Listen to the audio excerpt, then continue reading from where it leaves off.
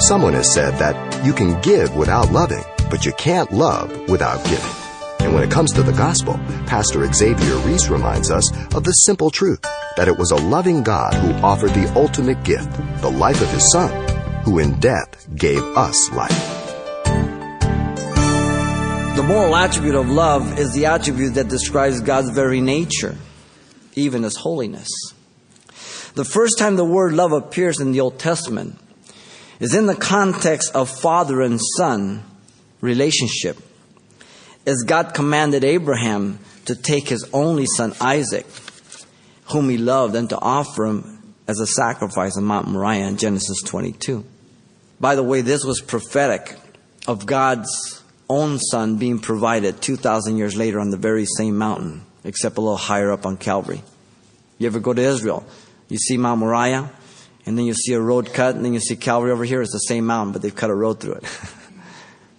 Same mountain. The first time God expresses His love for Israel reveals this truth also. Listen to Deuteronomy 7, 6-8. God declares, "For you are a holy people to the Lord your God. The Lord your God has chosen you to be a people for Himself, a special treasure above all the peoples in the face of the earth. The Lord did not set His love on you, nor choose you, because you were more in number than any other people. For you were the least of all the peoples. But because the Lord loves you, and because He would keep the oath which He swore to your father, the Lord has brought you out with a mighty hand and redeemed you from the house of bondage, from the hand of Pharaoh, king of Egypt." He says because He loved you. That's why He chose you. Not because you're more powerful, more known, not because you're better looking. Just because He chose you. He chose to love you.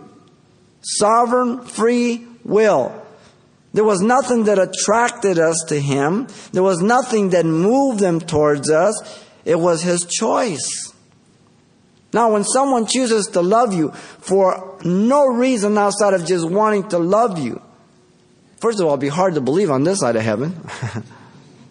And most relationships don't start like that. They start because the guy sees the girl's good looking, or he's handsome, or whatever. And then through time, we find out that we're sinner like everybody else, and we get on each other's nerves. But if there's some commitment and the relationship begins, then there's that commitment of love despite all the faults. And that love relationship begins to love that person regardless of their failures, regardless of their faults, regardless of what's going on, because I just love you. And when that type of relationship is there between a man and a woman, you have a passionate relationship. You have a very fruitful relationship. You have a relationship that's fun. Time flies. But again, that comes through grace. It doesn't come natural. And through grace we receive God's love, and then we can be channels of that love. You've been listening to Simple Truths, a daily devotional with Pastor Xavier Reese of Calvary Chapel, Pasadena.